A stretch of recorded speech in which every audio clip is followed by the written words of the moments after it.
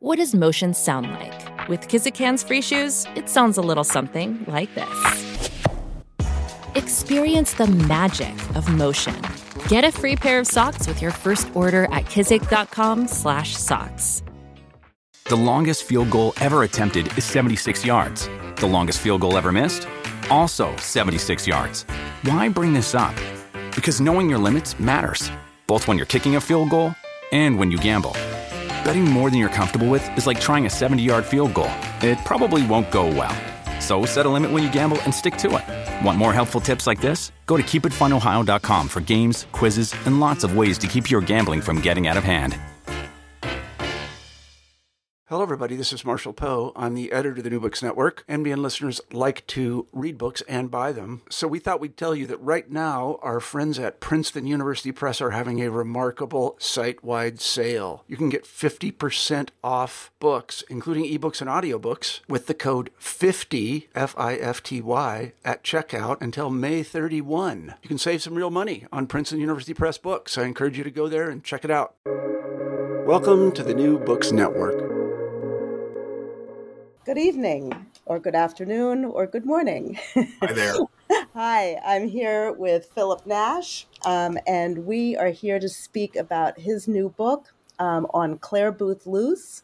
And it's a really exciting topic and a woman, and opportunity for me to hear about the genesis of this project. I'm Victoria Phillips. Why Clare Boothe Luce? Why now? What drew you to her? Right. Well, there's just to get this out of the way, there's a practical issue, which is to say I had written an earlier book called Breaking Protocol. It's about America's first half dozen female ambassadors, and Clare Boothe Luce was one of them. And we'll talk about her ambassadorship later. And so it was, in one sense, a natural spin-off. I had done a great deal of research on Luce already. So it was a relatively easy book to write in terms of just sort of the archival spade work and all the research I had to do. That's sort of the practical reason, but there are several other reasons. As people may not be aware, Luce had an official biographer, Sylvia Jukes Morris, who sadly passed away in 2020. She spent 30 years writing a massive 1,100-page, 2-volume authorized biography, sort of Life and Times, which it's an amazing book. It's an amazing resource. I rely on it heavily. I mean, how could you not? She had privileged access to a lot of information. But that book is, like I said, it's 1,100 pages, and I think a lot of people will not be able to read all of that. And yet Clare Boothe Luce, I think, is also a very important and understudied figure in our field of history, especially in foreign relations and U.S. political history. I think we tend to focus too much on people on the left, and people on the right tend to get neglected. Now, that's been corrected in the last few decades to a great extent, but I still think she is an understudied figure.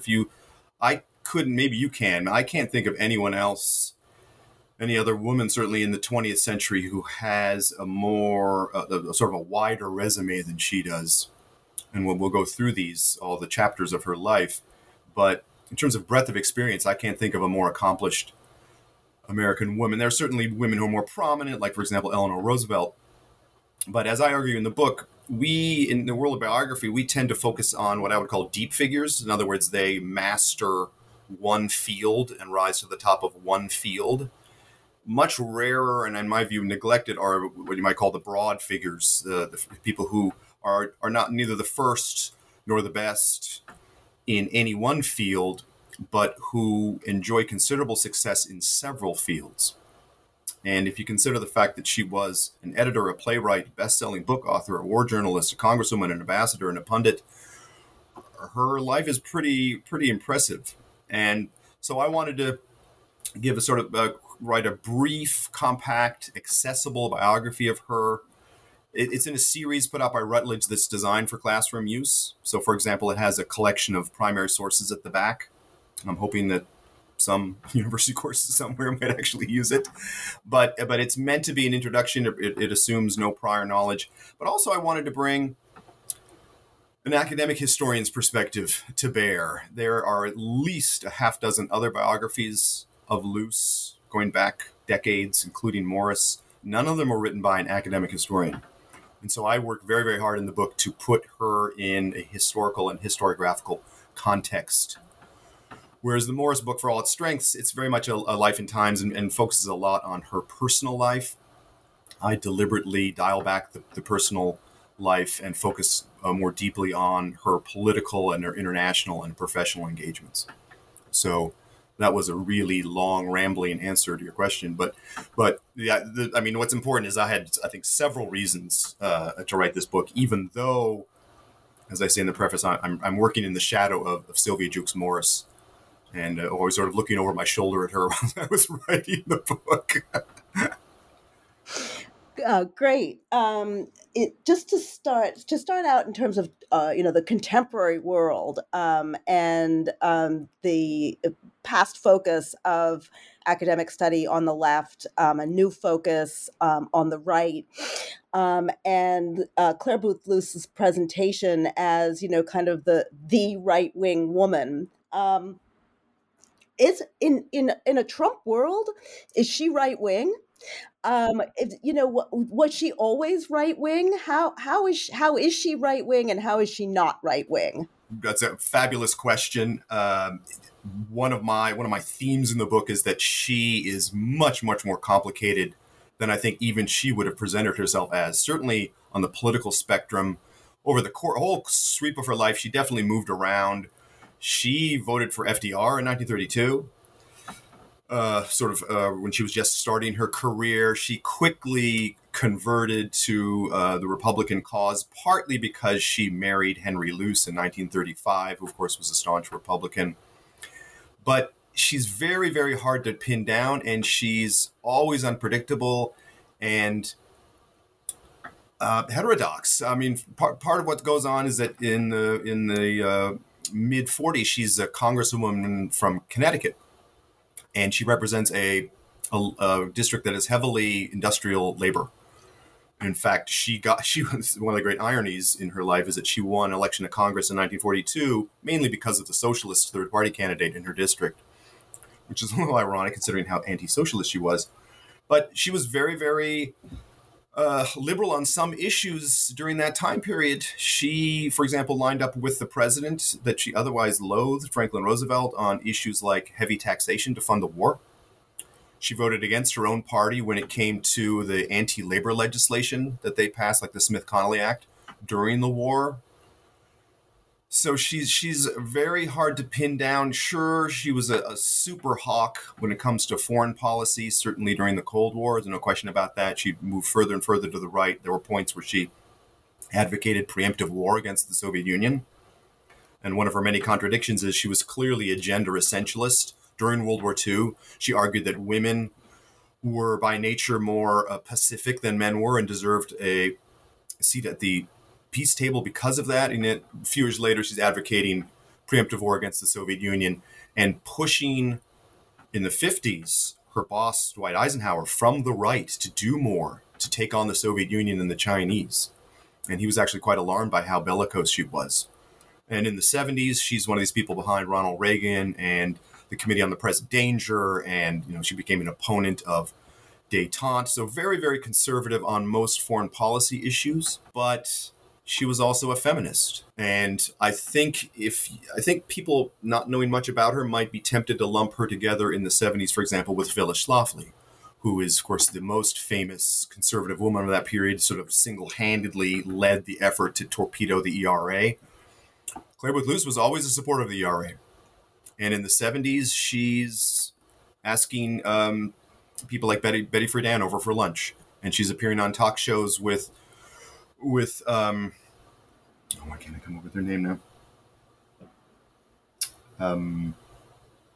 Who's the other icon of the feminist movement? Gloria Steinem? Yes, thank you. Yeah, and so she's appearing on talk shows with Gloria Steinem and afterwards saying there's very little that you and I would disagree on. So, I mean, and that's Clare Boothe Luce, this sort of icon of the Republican right. She was also very sort of wishy-washy and almost avoided the issue of abortion in the 70s. She was a Catholic convert, which put her in something of a bind. But there were people on the right, once Roe v. Wade came the law of the land in 1973, there were people trying to get her to sign on to the pro-life movement, and she basically refused. So she's all over the place. You asked the also subsidiary question, where would we place her today? Because, and I actually talk about this briefly in my conclusion, because it's tempting to say, considering what a big media figure she was, the fact that she was known for her sort of biting rhetoric, she was very glamorous, very good looking. You can imagine her in the early 21st century being a regular on Fox News or on social media. I think it's not a stretch. And yet, on the other hand, I would hesitate to put her in that category.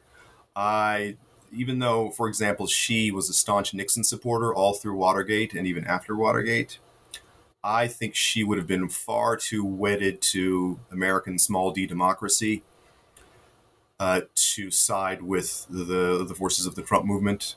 I think she was far too knowledgeable about the world and about how the world works. I think she would have had no time for all of the falsehoods and gaslighting that goes on today and that passes for political discussion. You know, this is a woman who, late in her life, would read 3 books a week, and people were always impressed by her mastery of issues. And I think that's partly, just I'm going to add parenthetically, I think it's because she's compensating, because she never got a college education. And so I think she was at pains to improve herself intellectually. And because she always regretted having gone to finishing school rather than college. Wow, that's fascinating. This is just a kind of a big question that I had. As a biographer, Claire, and particularly of Clare Boothe Luce, how do you tell a flowing narrative about a woman who seems so disjointed, sometimes on the right, sometimes on the left? She's glamorous, yet she is talking about nuclear war. You know, there's so many things that we think of as contradictory. They may not be for her and for you as the biographer, or they may be. So how do you tell a coherent story of a woman who holds so many contradictions? At the risk of sounding snarky, my answer would be I don't. It is, you're absolutely right. It is impossible. There are several points in her life where she is clearly, and I argue it's part of her tragedy, is that her inability to, or her refusal to focus on any one thing. She always had, even early in her career when she was managing editor of Vanity Fair in the early to mid 30s, she's always looking for the next opportunity, always distracted, always thinking she should be doing something else, always willing to try something else, and yet never willing to completely put things behind her. So she keeps adding things to her repertoire without subtracting. And so you're absolutely right. The challenge of weaving all that into coherent narrative is very, very difficult. I do it by basically taking a rasp and filing off the edges. And, the structure of my book is chapters based on what was the primary activity of a particular time period. And then in that chapter, you'll also find reference to the other things which are still going on, and some oftentimes very, very important things. But they actually have one section right after World War II where she leaves Congress in 1947. And I'm pretty sure that the section's called A Little of Everything. Well, you could say that about her entire life, where she never really focuses. Technically, I'm aided by the fact that this is, once again, primarily a college textbook. And so it has subheadings. And subheadings mean, it's a crutch. It means you don't have to have smooth transitions. And so I relied on that very, very heavily to cover for my abrupt lack of transitions. But yeah, there's so much. My text is 186 pages. There's so much that gets lost because there's so much going on. There's so much information. There's her papers at the Library of Congress are 320 linear feet. Over 800 boxes. There's no way, even if I had tried, I could have mastered all of that and sort of taken it all into account. There's almost too much. So, like I said, in that case, I had a real advantage working from this sort of massive. Well, I was basically using it as a reference work, the two volume Morris volume, Morris biography. So that I was able to. The book. Let me put it this way: the book would have been much more difficult if I didn't also have the official biography to work from. There's no question, because then I was able to get a sense of the big picture because it had already been painted, and then I could be selective.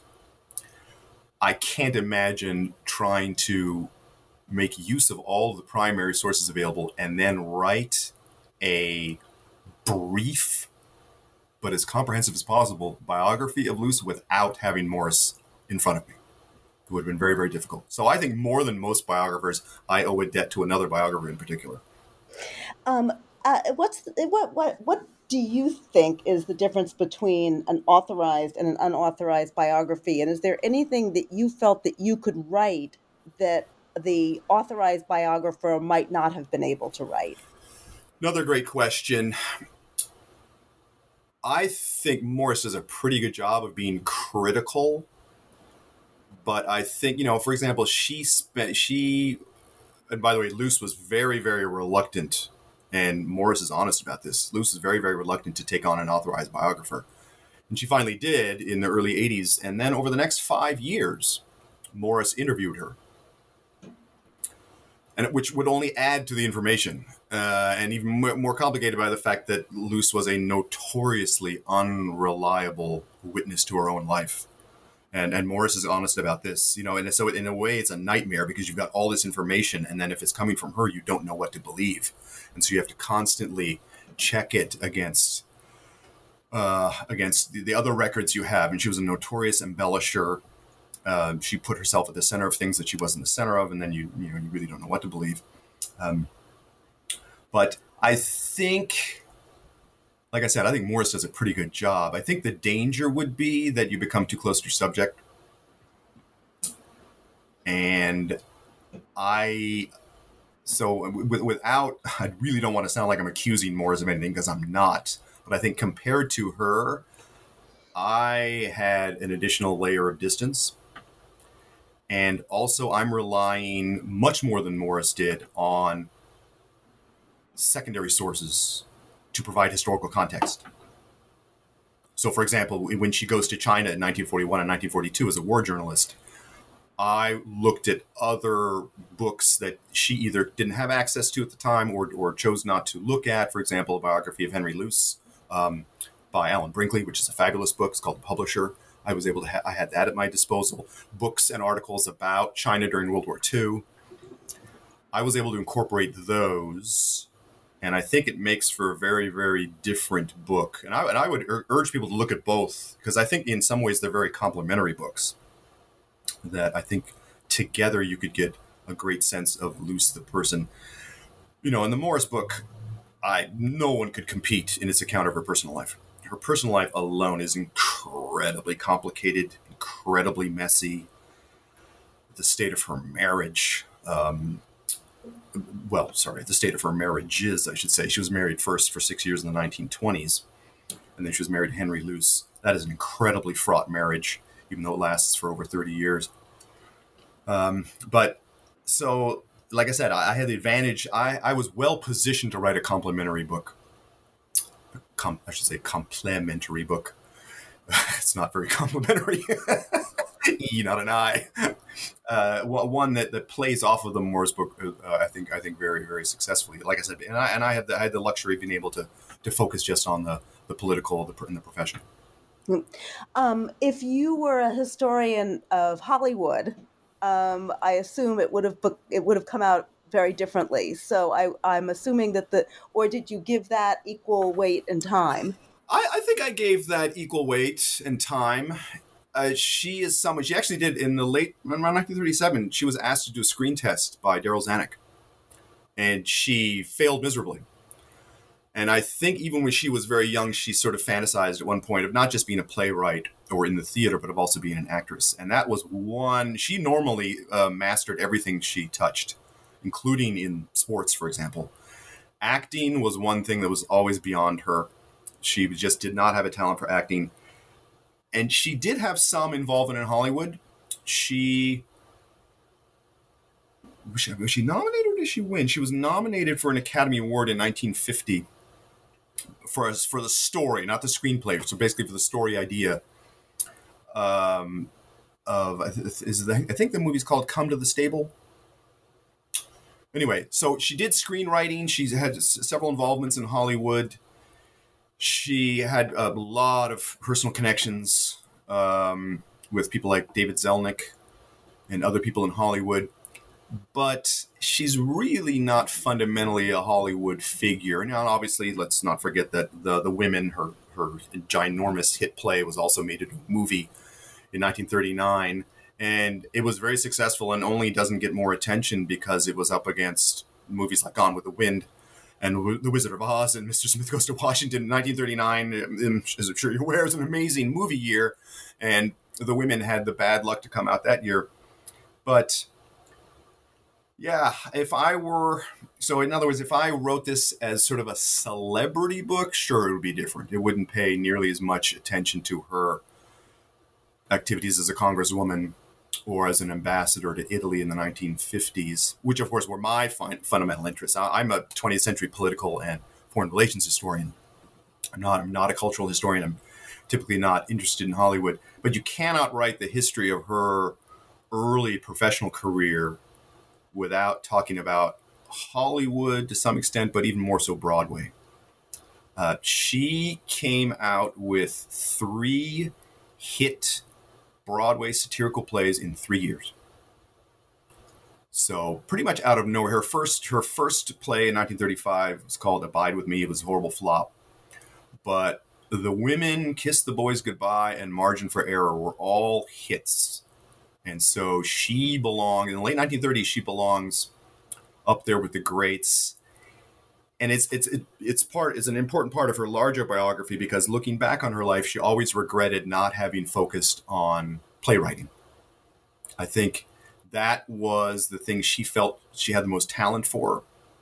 And I think that's the thing she regretted most not having stuck with. Now, she also set the bar very, very high for herself. She never wrote it, but she was going to write an autobiography and she was going to call it, The Diary of an Unsuccessful Woman. She considered herself not very successful, and a success she would have considered a Nobel Prize for Literature. That, in my view, that's setting the bar a little high. Circa 1938, 1939, she was the toast of Broadway. And, who knows whether she could have sustained that, but she was one of the greats. And so really, I think Broadway is the more relevant focus than Hollywood is. Like I said, even though she did have her involvements there and she did try her hand at script writing and did come up with the story idea for that 1949 movie that she was nominated for. And we can see, particularly with the specter of Ronald Reagan and Donald Trump, we see the celebrity aspect. I hate to call Donald Trump a celebrity, but he was a television celebrity. That was the platform for his presidential run, was the fact that he starred in The Apprentice. Right. That was the platform, and certainly Ronald Reagan. And, we don't think of women doing that, and we barely thought about people doing that before Reagan. But did you feel like she used her theatrical experience to propel her political career? Did she use her kind of her knowledge of theatricality and drama in her political life, or was it driven by a different part of her? Yeah, another great question. I think that's true to some extent. So she does come into Congress in 1943, and as I point out, and you touch on something very important, this was a time when people who were already famous outside of politics did not go into politics. That's something that's much more of our age. At the time, people got involved in local politics and worked their way up to Congress, Senate, governor, et cetera, et cetera.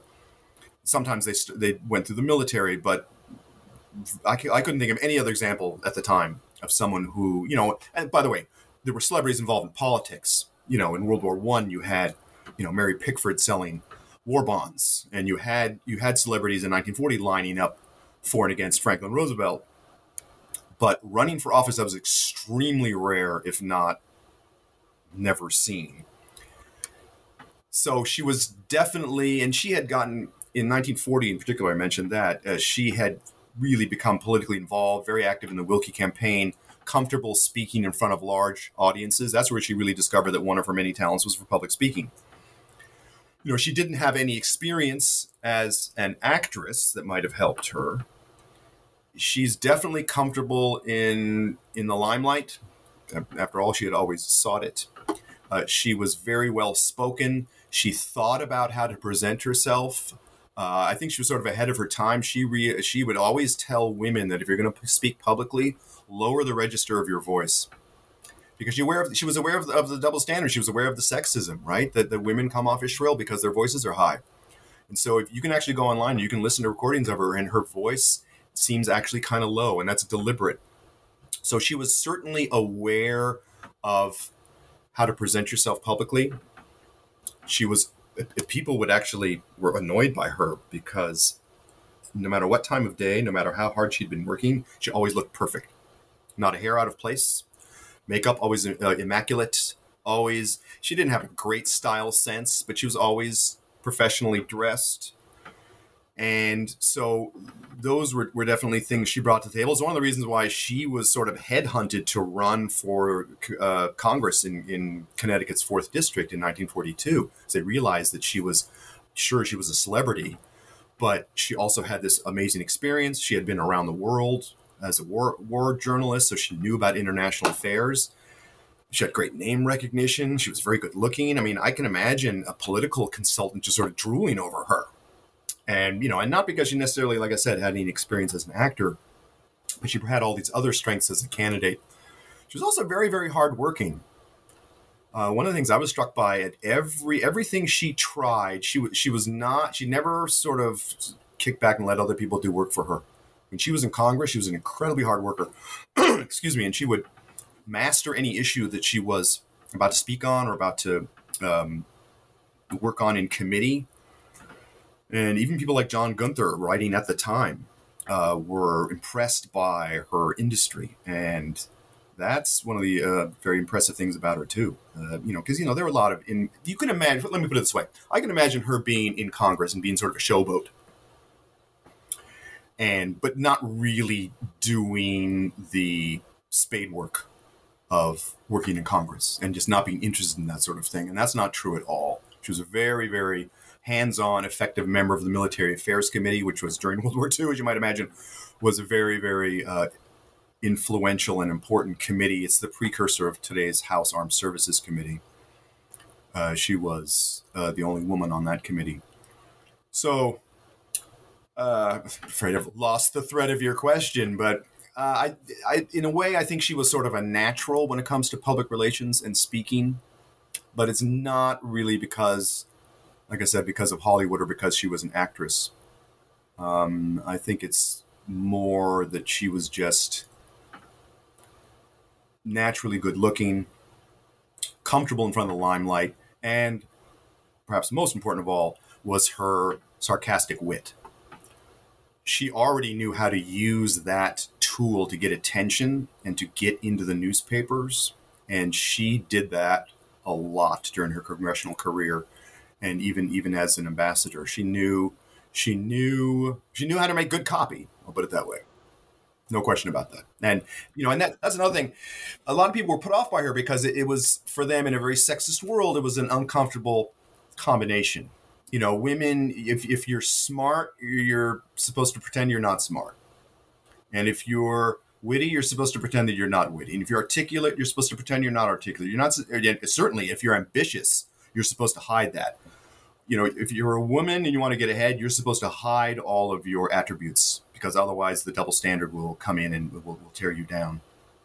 So I think she deserves credit for basically taking the risk of being a brash, assertive, ambitious, yes, incredibly narcissistic, but, for someone who did not hesitate to demonstrate the attributes that were always celebrated in men and were detrimental to women, she didn't care. And she deserves enormous credit for that. Interesting. You mentioned that she campaigned for Wendell Willkie. Did she stay with him through the One World publication? And that did she gel with him ideologically when it came to the idea of One World? Another great question. By the way, in case I forget to say, she tried to wangle a seat on Willkie's plane that converted B-24 Liberator bomber called Gulliver. For people who don't know, Willkie failed in 1940, but he was tasked with FDR with basically touring the world during the war. He traveled something like 31,000 miles, and then what he learned on that trip, he wrote into this book, which came out in 1943, called One World, which I don't know if it's still the greatest selling book ever, but certainly during World War II. It sold, I think, over 1 million copies. It was an unbelievable, and by the way, it's very telling, right? I mean, a book about world unity selling 1 million copies in a country where, people are much more interested in things like cartoons and movies. It's pretty impressive. Anyway, she wanted to go on that trip, and she was not allowed to. But it's a great question, because in 1940, both she and her husband, Henry Luce, they are gaga over Willkie because he is going into the campaign. He's the dark horse, but he's the leading internationalist within the Republican Party. The other leading lights, like Robert Taft and Thomas Dewey, they're isolationists. And to me, it's one of the great what ifs. What if an isolationist is nominated by the Republicans in 1940, and then the fall campaign becomes a referendum on whether to aid Britain or whether to risk war? Willkie's an internationalist, so it took that issue basically off the table with a couple of exceptions. But for the Luces, Willkie was the ideal candidate because he was conservative. He hated the New Deal and thought it would lead to socialism, which is what the Luces thought. But he believed that we had to aid Britain even at the risk of war. We needed to stand up and fight, if necessary, in a world of risk domination by Adolf Hitler and by Japanese militarism. And so that's why they were so pro-Willkie. By 1944, when Willkie is interested in running again, and by the way, he doesn't get anywhere, and he gets thumped in the spring 1944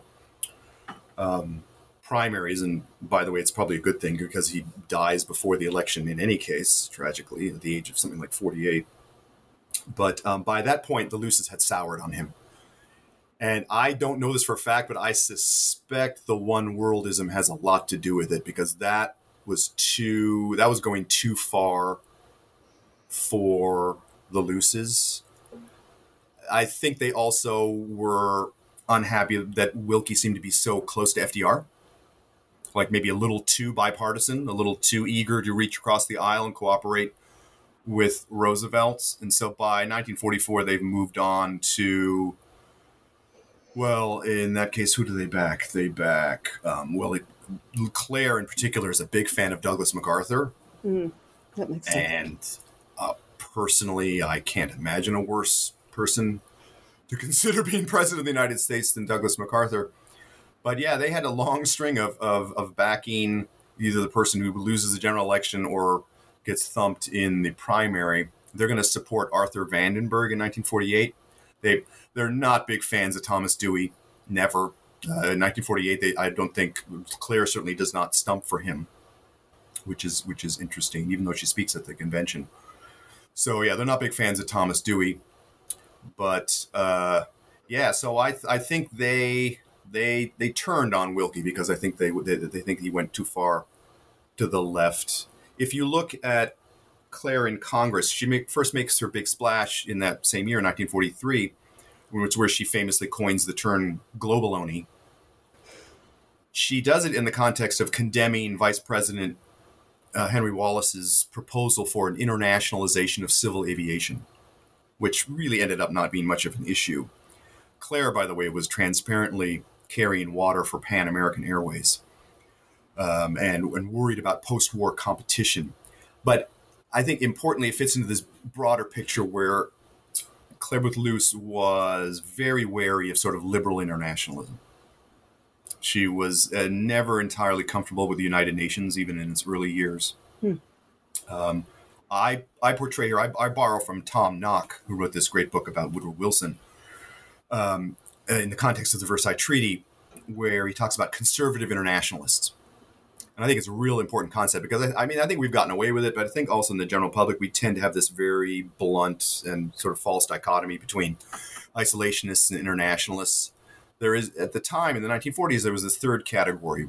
I'll call them conservative internationalists. They wanted a United States active in the world, risking or waging war if necessary, but not going too far down the road toward internationalism, being very wary of any infringements on U.S. sovereignty, avoiding, quote unquote, entangling alliances. So she's trying to adopt this middle position. And I think it's one of the reasons she said as much. One of the reasons why she quickly grew tired of Congress is she was tired of being attacked by both sides. Mm-hmm. The isolationists would attack her as an internationalist, and the liberal internationalists would attack her as being too much of a sort of a social Darwinian, too much of a skeptic of the United Nations, etc. So she basically fell between two stools, and then you basically alienate everybody in the context of that broader debate.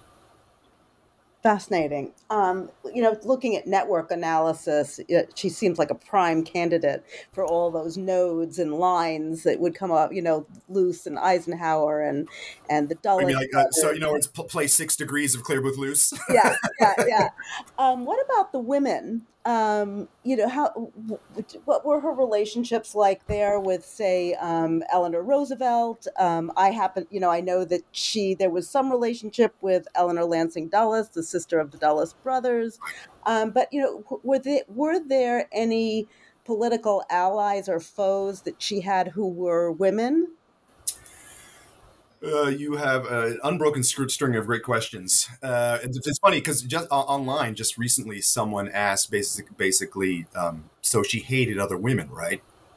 She certainly had that reputation, and she certainly got into spats with women, which she immediately regretted. And then later, it's interesting, she took steps to avoid them. Like, for example, she got into it with Dorothy Thompson in the context of the 1940 campaign. And she gave this really nasty speech, by the way. And part of it is she felt betrayed. Dorothy Thompson had supported Wendell Willkie and then in the fall switched backing Roosevelt for a third term. And so she was an apostate. She was a pretty conservative woman. Her hugely popular column was syndicated in right-wing newspapers. And so Clare Boothe Luce went after her. And in a speech, basically, without saying so, implied that Dorothy Thompson was suffering from menopause. Yeah, and there, I think you see sort of the downside of her wicked wit. And by the way, the two of them later patched it up. But especially in the sexist age, where people in the press are constantly looking for the quote unquote cat fight. Remember, and you see it less today, I think. But back in the day, when women can't have a debate, it's a cat fight. Men have a debate, women have a cat fight. And people were constantly trying to stir those up involving her. People were declaring a catfight to be underway when there wasn't. And there's this real interesting relationship she has with Helen Gahagan Douglas, who was another celebrity who entered Congress. In fact, she was picked partly as the Democratic Party answer to Clare Boothe Luce, which is, by the way, another form of sexism. But they quickly arranged not to have any debates with each other, even though the people in the press certainly wanted it to happen. They got along, even though they were ideological polar opposites in Congress at the same time. She had a very good relationship with Eleanor Roosevelt, which I think you alluded to. I wouldn't call them chums. And there are Morris, I think, implies that Clare Boothe Luce didn't have many, if any, close friends. She certainly had a lot of friends. Her voluminous correspondence attests to that. But a lot of her friends were women. Someone like Buff Cobb. They were friends going back to their teenage years. You probably know more about her relationship with Eleanor Dulles. I don't think there was that much there. Yes, there was that important, you write about it and I write about it, that important opening of the Konzerthalle in Berlin in 1957. I don't know if it's relevant at all. I know that Clare Boothe Luce did not get along very well with John Foster Dulles. He certainly did not think very highly of her. and there's some real awkward moments. And it's also really weird too, because when she's looking for a subsequent ambassadorship circa 1957, 1958, all the business is conducted with her husband. John Foster Dulles, I don't know. I don't have to read between the lines. It's possible he didn't want to deal with Claire personally, but it's all done through her husband, which is, once again, typical of the age and very sexist, etc. But so I wonder if the fact that she was never really tight with John Foster might have meant that she wasn't so tight with Eleanor. I don't know. That's just she certainly had a better relationship with the president, Dwight Eisenhower. And that, as with other political appointees, including the female ambassadors who I write about in my other book, the fact that they were almost all of them were political appointees, I argue was actually one of the great strengths and helped get these women off on the right foot. Because political appointees, for whatever other flaws they often bring to the table, and political appointees have been disasters, including in recent years, some of them have been the best ambassadors ever, right? It's a mixed bag. But typically, because they're political appointees, what they bring to the table, which career ambassadors never, ever have, is a personal relationship with the president. And in the case of Italy, where Claire Boothe Luce was sent as ambassador in 1953, the first female U.S. ambassador to a quote-unquote major ally, a lot of Italians, especially in the Foreign Office, were incensed. One of them said to an American counterpart, and this is virtually a quotation, "Picking her doesn't make us a second-rate country. It makes us a third-rate country." And one of them said, "Who do you think we are, Luxembourg?" Which was a reference to Pearl Mesta, where Harry Truman had sent, whom Harry Truman had sent to Luxembourg. Luxembourg, to this day, is a country that we have sent more women to than any other, which is not a coincidence. We tend to send women to small, less important European countries. That's part of our sexist appointment policies. In any case, the Italians, many of them were not happy with the appointment. A lot of them quickly overcame their disappointment when they realized that she had a direct line to the White House, which paid enormous dividends for them, for example, and most prominently in the settlement of the Trieste crisis in 1953-54, which could have led to a European war. It was that bad. But Claire, she has to share the credit with a lot of other people. But the initiative, setting the ball rolling on the solution to that crisis was in large part her doing. And the Italians quickly came to realize, wow, we have an ambassador here who has clout that most ambassadors don't have. And and I argue in the broader context of female ambassadors, that's a real important way that an otherwise rough journey was smoothed. You see it in other cases too, not just with Luce in Rome. That's fascinating.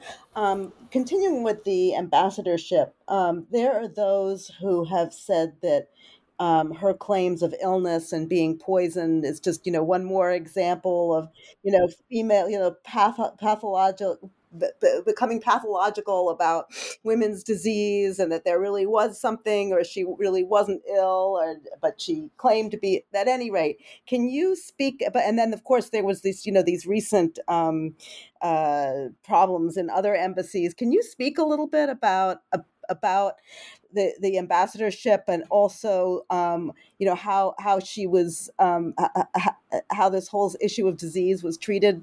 Right, and how she was basically attacked by her ceiling. Yeah, it's a pretty famous story. I've run into people who basically it's the only thing they know about her ambassadorship is that she was poisoned, and it is an interesting story. And you're absolutely right. There were people who questioned this because it is a fantastic story, and so there were people who didn't like her. People like Westbrook Pegler, who was a completely hateful columnist in this period. He basically said that this was a lie to cover a trip home for a facelift. And there were later on, this is an interesting bit of attempted payback. There were a couple of Time magazine reporters, so they worked for her husband later on, who basically said that this story was all BS, that it was to cover, a trip home for dental surgery or whatever.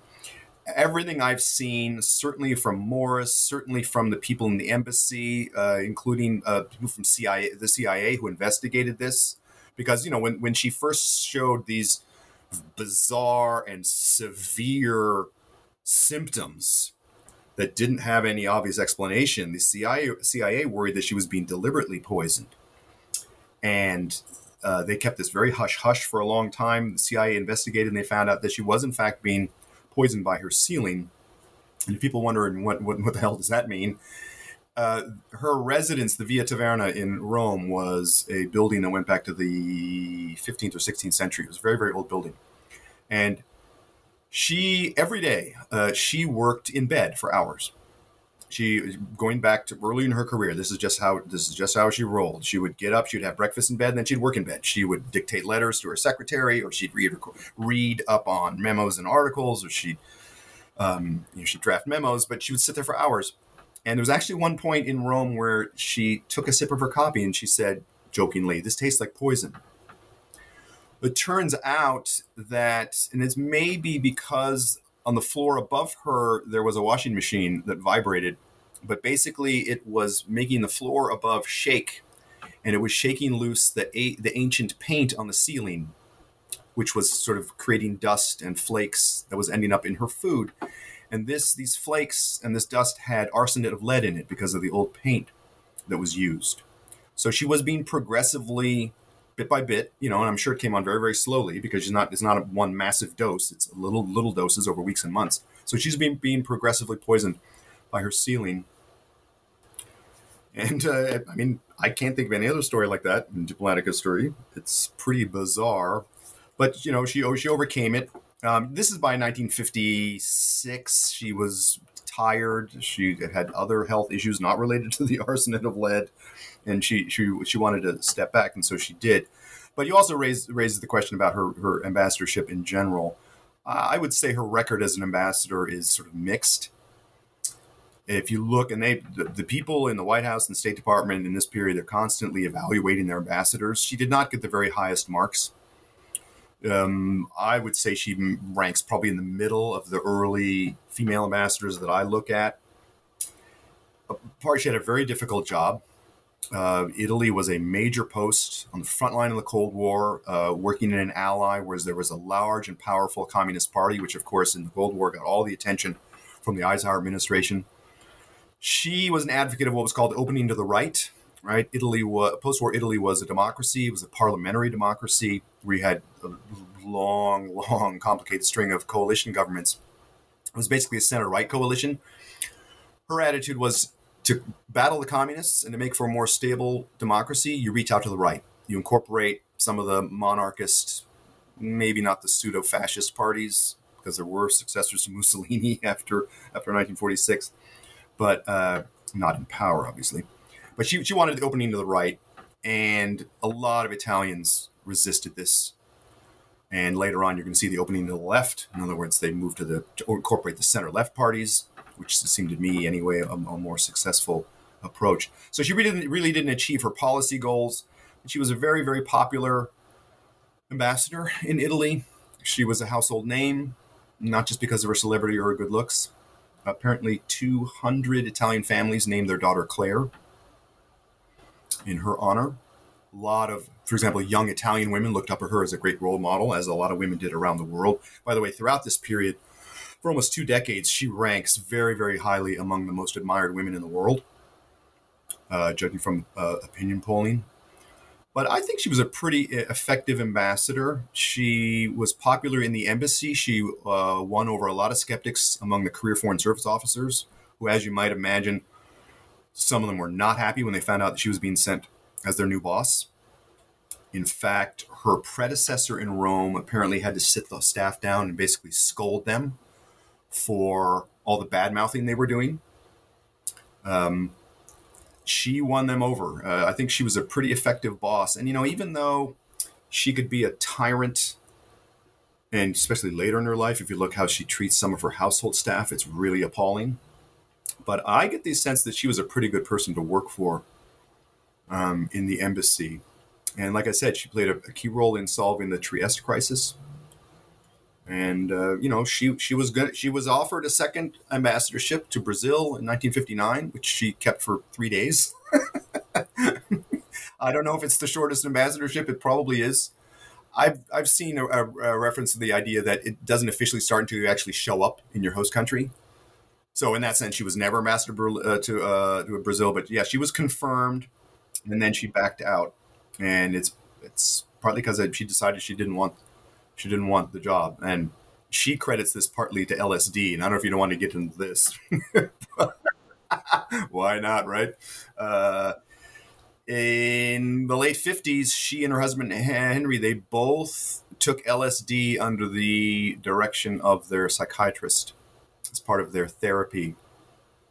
They took it on numerous occasions. They took notes of their experiences, which are now available in their papers in the Library of Congress. They were not available for a long time, as you might imagine.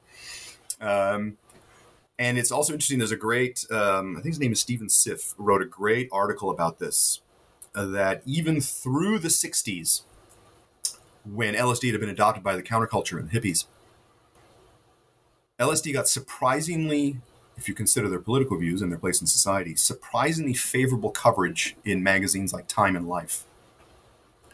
And it's worth wondering whether that has something to do with how big fans the Luces were of LSD. In any case, in 1959, in the spring 1959, her marriage was near collapse again. Her health issues had returned. She didn't know whether she wanted the position, the post in Brazil, and she took LSD. And she wrote a very interesting letter to her psychiatrist later in that year. And she basically credited LSD with rebuilding her psyche and giving her the strength to walk away from a job she didn't want. And because otherwise it's a bizarre episode. Like, why did you, by the way, she prepared assiduously. She was ready to go to Brazil. There was a bruising confirmation fight. She was approved by the Senate. I think the vote was 79-11. It wasn't unanimous, but it was a healthy victory. There's no reason why she couldn't have proceeded to Brazil, but she decided she didn't want the job. And so she credited LSD with giving her the strength to walk away from it. Just from, I am fascinated. What were the notes like? In other words, were they? Yeah, I didn't read through all of them.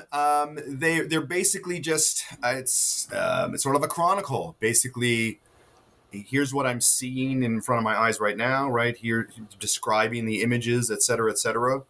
Like I said, they were released. I mean, I wasn't going in great length about her experience with LSD. I was relying heavily on that article, and the notes were not available to me when I was writing initially. So I really can't speak to them in great detail, but I have glanced at them, and I know that they do talk a lot about basically, took the hit of acid, and here's what happened, here's what happened, here's what happened. Wow. Yeah. Fascinating. Yeah.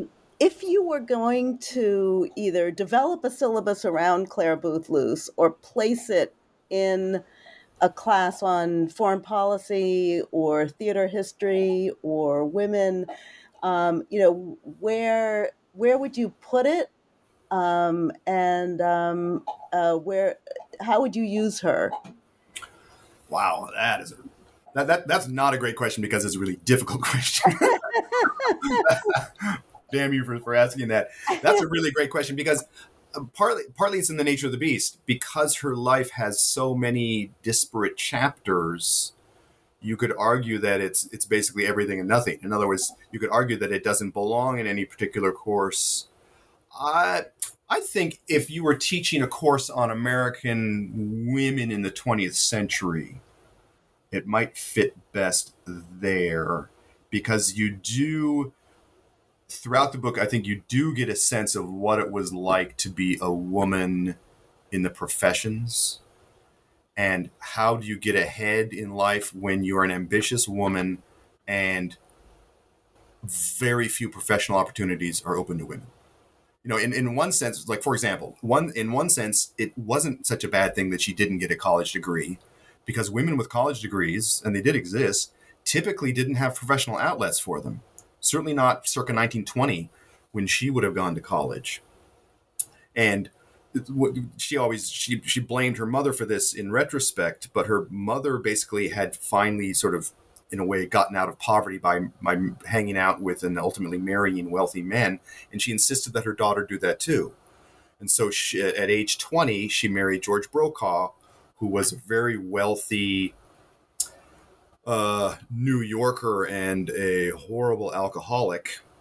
And she was miserable, even though she certainly enjoyed the wealth and the access and the entree to New York high society. She certainly appreciated that. They had one child, but the marriage only lasted 6 years. And she later said, and I'm quoting, "Mother poisoned my life." But if you had a daughter, if you were ambitious for your daughter and your daughter herself was ambitious, there weren't many opportunities. If you were, for example, brilliant, with very few exceptions, you couldn't just go get a PhD and get a job teaching at a university. You couldn't do that. Those avenues were not open. And so it is miraculous and an indication of her talent that she becomes managing editor of Vanity Fair before she turns 30. I mean, the idea that someone could get that position without a college degree is pretty impressive to me. So in a way, she overcomes a lot of these barriers that women faced in this time period, and she's constantly battling the sexism, constantly battling the double standards, the put downs, especially in Congress. It's unbelievable some of the things that men would say about her on the floor of the House, by the way, not just in the cloakroom. But I quote some of them in the book. The sexism would make your head spin, or maybe it wouldn't. But that she was able to put up with this for years and continue to make contributions in all these fields, I think is a testimony to her character, for as many flaws as it had. I'll tell you one place where I would love to put it is to reframe a foreign policy class about presidents and kind of show her as a precursor to, and maybe even a better, certainly Trump, but Ronald Reagan. I think that would be really, to look at the unusual as the 20th century usual.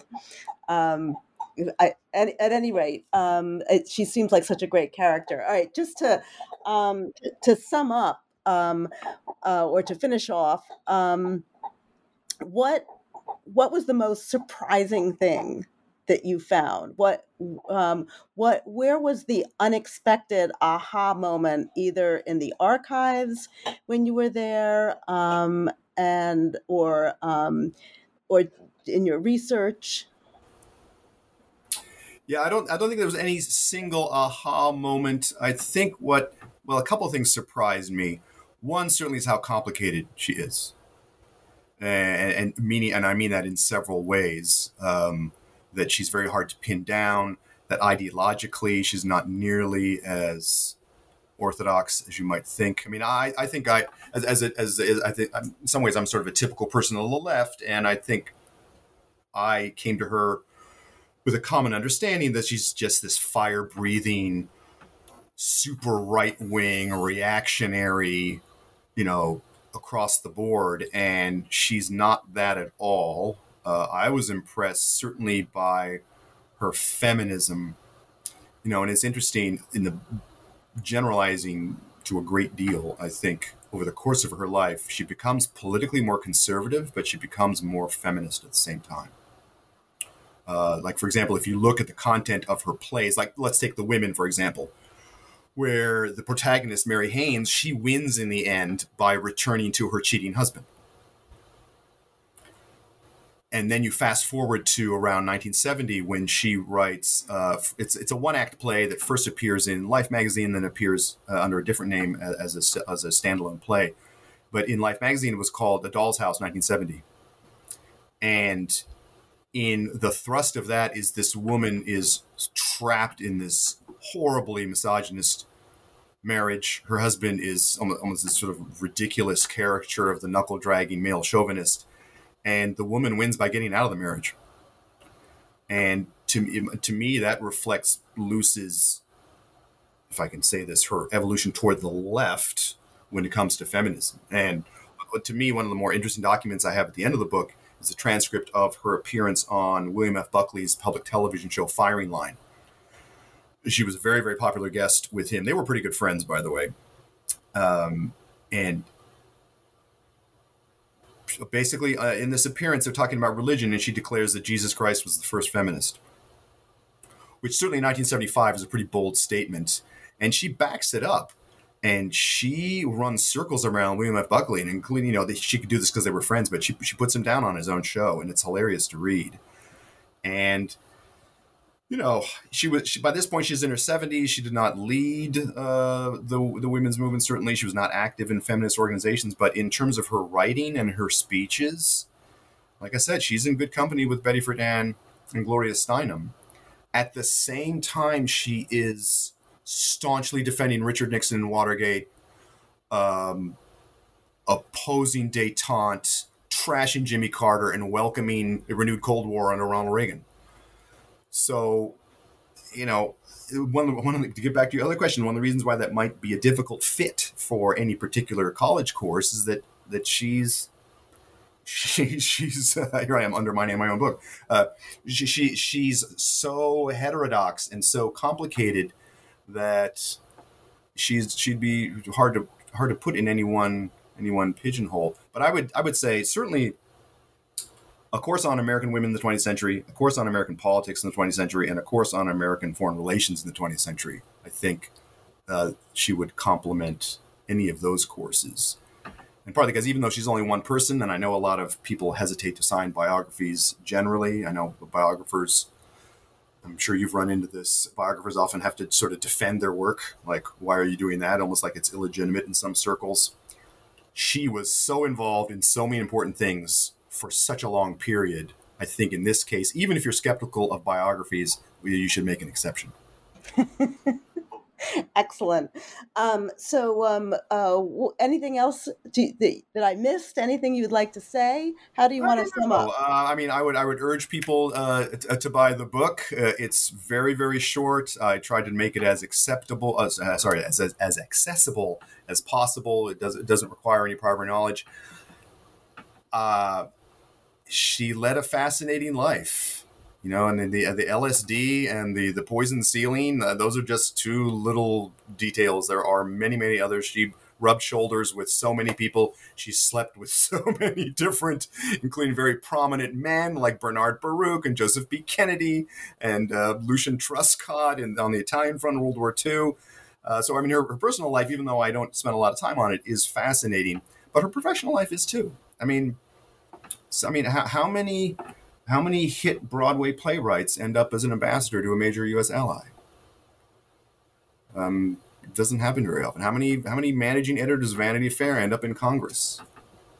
By the way, the first woman to represent Connecticut in Congress. So she led a fascinating life, even though, like I said, she's a sort of a wide character rather than a deep character. I think she still deserves our attention. Well, thank you so much. I highly recommend the book. I appreciate that. Run out and buy it. Thanks so much. By the way, it's called Clare Boothe Luce, American Renaissance Woman, which to me was the obvious title. Thank you.